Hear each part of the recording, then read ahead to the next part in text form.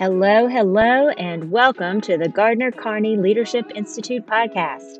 The GCLI has developed a pedagogy of leadership which combines brain science, leadership studies, cultural competency, and developmental psychology. Its mission is to teach teachers to teach leadership to students. This is your go-to podcast for discussions, tips, and stories for leadership and leadership education. And I am your host, Catherine Birdie, but please call me Birdie. Our world is in dire need of people just like you, people who are committed to building communities of leaders, young and old. So let's get busy leading the next generation of leaders, and thank you for joining us. Hello, GCLI listeners. It's Birdie here, and today's guest is a treat for all of us. Literally, she is a star. Her roles on The West Wing and CSI Miami have brought her the fame that many young girls dream about. But in the world of the GCLI, today's guest is a star leader. Her work with prisoners at Kern Valley State Prison, which is a maximum security prison in California, is leadership stardom. Today, she'll share with us how she found this work and some of the lessons we can take back to our schools, businesses, and families. Everyone, it is my sincere pleasure to bring to you Emily Procter. Hi, Emily. Thank you so much for being here. You are a very busy lady, and I cannot tell you how thankful I am for your time today. Oh my gosh, Birdie, I'm so happy that you invited me to join you. And I love having conversations with people about where we are and how we can make changes. It is what I think is the most rewarding thing we could all be doing right now. I agree. And no, there is so much going on in this world, and especially in the population that you're serving, I cannot imagine. And I want to get into all of that. But before we do, may I have permission to kind of turn some of your words from your newsletters into sound bites for our listeners? Absolutely. Awesome. This is in no particular order. I just pulled them from your wonderful one-pager newsletter. But everybody, listen up. I think a lot of these will ring true and remind you of some of your times in the leadership lab or the academy or just leadership lessons you've learned along the way. So here they are. Number one, take responsibility to problem solve. Number two, being vulnerable is difficult but powerful. 3, give constructive feedback. 4, ask what's possible. 5, make obstacles the starting point. 6, surround yourself with possibilitarians. And 7, turn mistakes into opportunities. I just love this, Emily. And I have to ask, a little starstruck here, but did any of this wisdom come from two of the great characters you've played, Ainsley Hayes from The West Wing and Kelly DeCane from CSI Miami? Oh my gosh, I wish that I were as clever as either one of those women.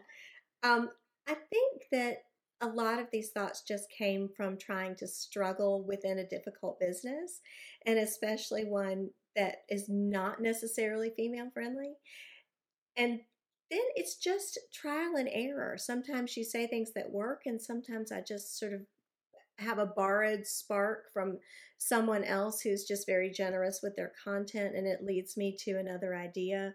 Right now, I'm doing research on Pima Chodron's Pain as a Doorway, and Oh, just trying to think of how I can turn that into a one page with some content from her time as a Buddhist nun.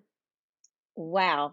Oh my gosh. Well, I can't wait for that. And is there a way for the general population to sign up for your newsletter?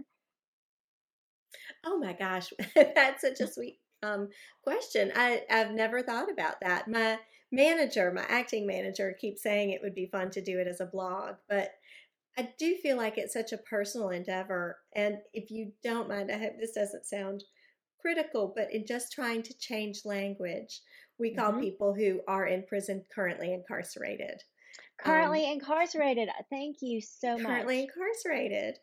It's just it is a way because no matter what our feelings about education or possibility in that space, I think we all can agree that when people are released from prison, we want them to to do as well as they can and to come back into society and be a part of the community. And I think one way we can do that is to use careful language. Um, and I think we should use careful language with everyone. I think our misuse of language has gotten us into a lot of trouble. So that is just when I did my training, that's what I was taught. So I'm just passing it along. I am so glad you did. Thank you. And you were so right. And let's get into that. Let's just jump right in. I mean, you're Okay. working with storytelling, you're working with narratives with people who are currently incarcerated.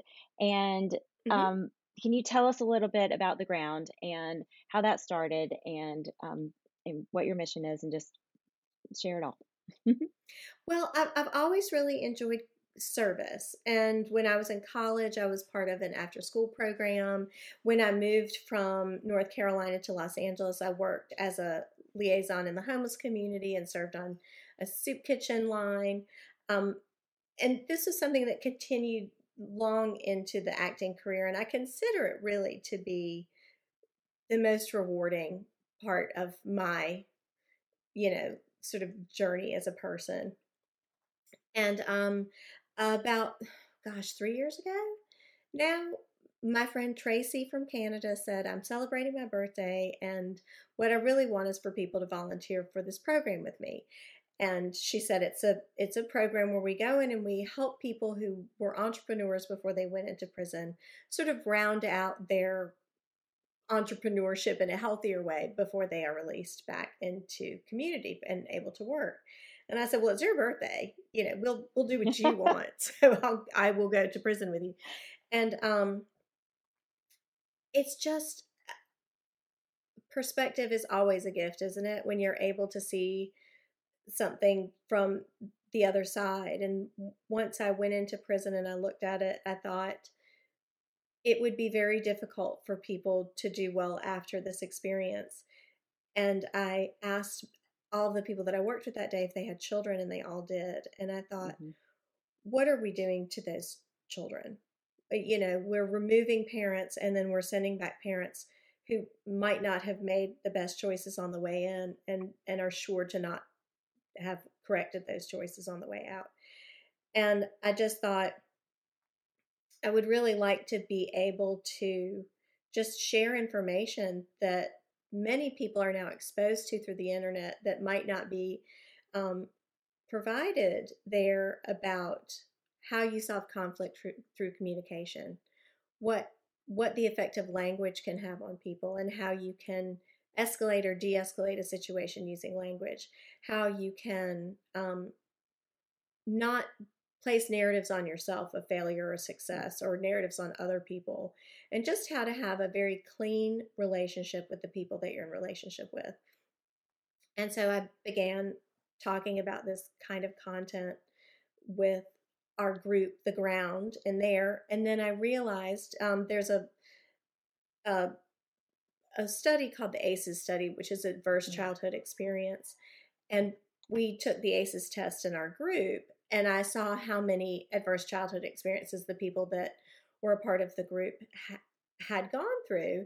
And I thought I really need a complementary children's program so that we can just begin talking about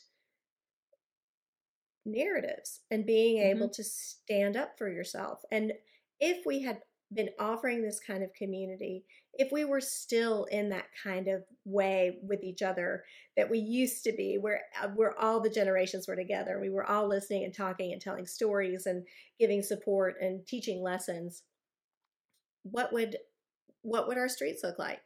How much Right. safer would it be for people? How much happier would people be? And I thought, I don't know how much impact I'll make, but at least I can try. And I've really enjoyed working with children too, especially during COVID, about what are the things you're telling yourself, and then what's actually true about your day. And where you are not feeling supported, how can you advocate, no matter what age you are, for what you need and be That heard? And it's all around language. it's all around language and the stories we tell ourselves. I mean, I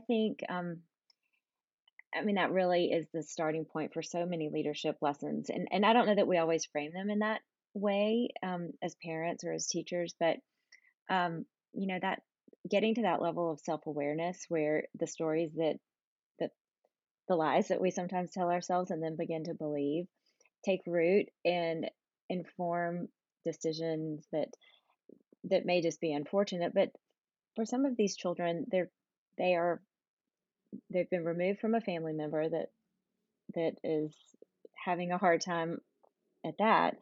I just think it's incredible that you're teaching them how to reframe um, who they are, what they stand for, and how they will choose to live the rest of their lives. I mean, it's a two-generational approach, like you said, right? I mean, that's Yes, incredible. I just think I think when I was little, I spent so much time with my mom and my grandmother consistently, um, and we're losing out for not having that with everyone being so spread out.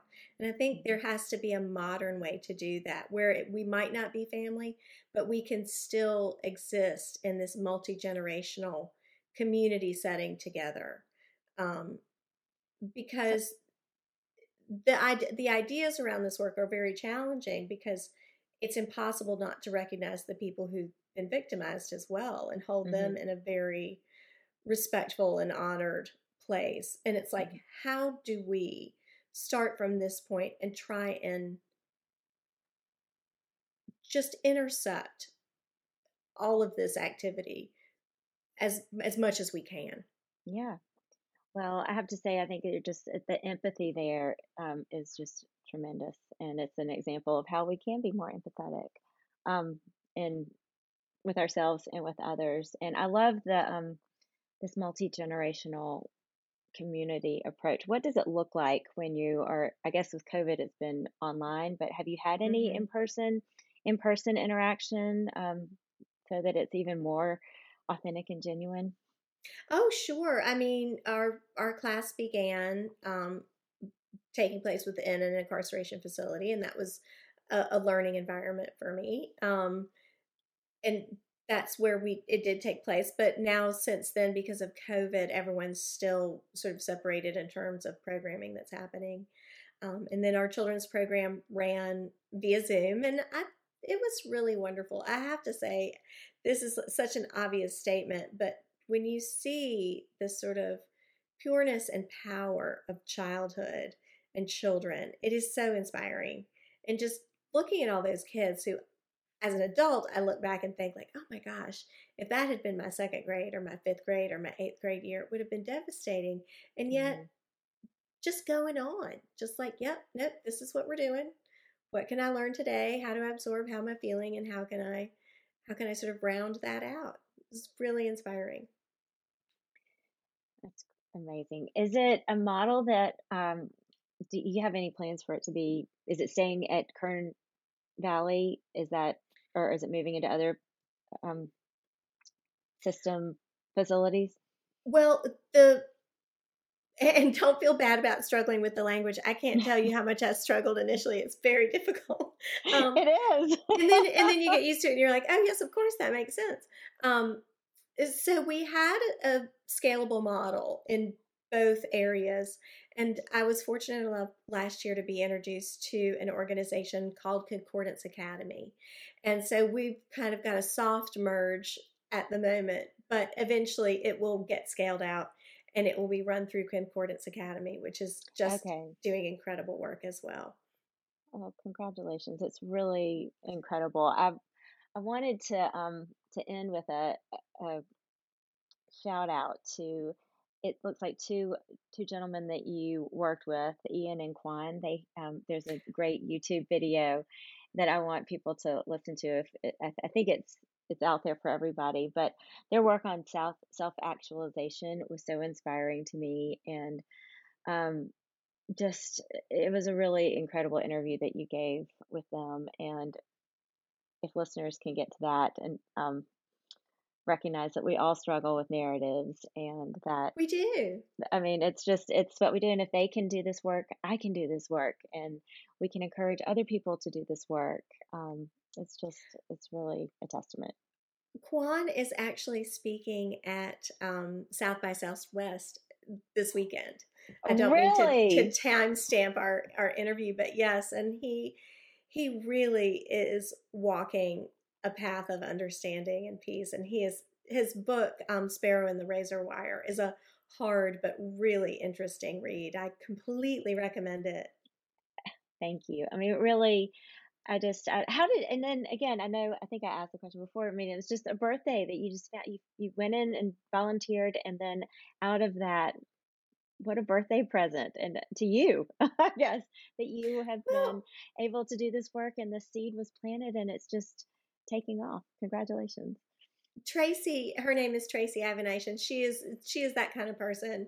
She just introduces everyone to ideas, and they're always just kind of seems to be the right fit for the right moment. But I have felt, and I don't think I'm alone in this feeling, that we are at a real crossroads in terms of how we're going to move forward with each other, and what do we want it to look like. And with all of the sort of I don't even have the right word, but the unhappiness and the the unkindness and small thinking that is happening in the world, it feels amazing to also know that I think there are very large groups of people who are coming together to say, wait a minute, how have we been and how do we want to be? And Hmm. that has, I think, been one of the most amazing things about entering the nonprofit space is that that was a community I wasn't aware of. And it's like, I don't know if you saw it, but there's a documentary about mushrooms, and it talks about how underneath our soil, mushrooms have this network of life, and they send things where it's needed, and they make the soil rich so that it can grow and support the other life around it. And when I got into nonprofit work, it was really kind of like that. It was seeing this web of people who is who are out in the world, and they are just doing their very best to create a kinder um, structure with more Hmm. opportunity. And I always qualify opportunity when I say it. It's not about jobs. We've spent so much of our lives thinking of opportunity as work. Work Hmm. is something else. Opportunity for happiness, opportunity for togetherness, opportunity for learning and growth, opportunity for evolution. Um, So there's this whole network of people out there that you never even hear about who work tirelessly for our evolution as the human being. That is incredible. And is that your why? What's your why? Oh, my why. My why is always the same my whole life. My why is a why not? I love it. I love it. I Why love it. not? I love it. And another piece, since we're talking about just the questions, it's you had something really wonderful in one of your pieces. It's the because that's hard to live with. Um, I love that. The because is hard to live with. Processing the because is hard. Um, I loved that. That really Think you kind of know resonated it. with me too. It makes me feel good to hear you say that because this is something that I have. It's a thought I have been working around for gosh, probably a decade because we can deal with yeses, they're easy. We can deal with nos, they're harder, but we can deal with them because it's sort of finite. It's like it's no. Right. It's just no. Um, Hmm. but it is the becauses in life that we just roll and roll and roll in our sort of like human mind computer of like, well, why? Because, why? Because. And I do really feel like um, the work on the because and how we handle the because influences our daily happiness and our opportunities really. I But agree, because and is so hard. it's so hard, and it really is. It's really that moment that a story hinges on, right? This happened Hmm. because of this or because of that. I mean, one thing leads to another because of something, and I think that it informs the story, true or not, that we tell ourselves, and I think from there, the decisions we make and the impact that we can make or not, that the love that we can share or not. I really just think it's an incredible statement. You really have, if it's not yours, like you said, you borrowed it from very That intelligent one's people. entirely Like that's mine. right. I That love one's it. entirely mine. I love it. I love it. I love it. I love it. Well, But I do think it Emily. was interesting at Kern Valley to be with people whose becauses were so um, extreme. Hmm. And I had read a novel years ago and I hadn't connected the two thoughts until I was at Kern Valley, but it was called Shot in the Heart, Shot in the Dark. I can't remember, but Okay. Michael Gilmore wrote it about Gary Gilmore, his brother, who had been um, a serial killer who I think was mainly famous because he had chosen to be executed by firing squad. And I remember I'm a big nonfiction reader, and I remember reading that book, and Gary Gilmore had been interviewed, and the interviewer said, "Was there a moment where one person could have made a difference and you could have had a different path?" And his answer was yes. And that's what I took away from that book is I thought that is a really influential because. And it was a Yeah. teacher. And he went to a teacher and said, "I need help." And the teacher said, "I can't help you." Mm-mm. And, and, and we can all relate to that because, I mean, gosh, with the teaching community, the load everyone is carrying there is so heavy. I don't even know how those wheels are rolling. It is incredible. Um, and we don't know why he said no. But what I think is interesting is that there was a moment, there was a breaking point. And what does it look like if we go back and try and just give everyone a good amount of structure so that the becauses are not as extreme? I just, I love it. I love it. Well, you have, really, I think, taken taken your platform and really used it for such wonderful good. And it's a wonderful model for those of us who seek to make a change and a difference in the world. Um, Again, I think if we can identify the story and the narrative we tell ourselves, and we can teach children to shape their narrative in a way that is positive and full of that possibility, Mm-hmm. the possibility, excuse me, possibility, possibilitarians of the world. You know, Oh, full though, of possibilities. I think the goal is because people ask me all the time, they're like, "Well, are you going for such a positive thing?" And I was like, "I'm going for accuracy Mm, because it's okay to have things be, not positive as long as they're accurate." You right. know, I there's this really strange narrative about poverty being bad, and I don't know when that started or why that started, but that is bad news, and that Yeah. kind of negative narrative needs to stop. Um, and it can be replaced with, "I don't have everything I need, and I wish I did," you know, but I am trying, and I'm hopeful, you know, rather than telling oneself that somehow if they don't have this or that they're a bad person. And that's the kind of speak that I want to try and interrupt because I do think it sends people in a, well, who cares kind of a direction. And what great minds are we losing out there? What great minds are we losing because society has already like infiltrated their mind in such a unjust and untrue way? And you said something about people want to make change. And I think this is so true. There's one thing I talk about with my daughter a lot because everyone makes change. If you think about it, if you decide to honk or not to honk on the freeway, you've made a choice about change, Hmm. changing the course of someone's day. And so I think, and every teacher, because I know, with your community, every teacher makes a change every day. And I look back on my life and the teachers that I've had that were instrumental to maybe not even learning the subject they were teaching me, but into who I became. Right. And that's so powerful. But I do something with my daughter called Breadcrumbs of Happiness. And we just kind of like, we pick up a piece of trash or we smile at someone who might not be expecting to get like a hello. And it's easy, it's free. We can all do it, you know. That is And breadcrumbs that. of happiness will just give us it'll just get us on our way, you know.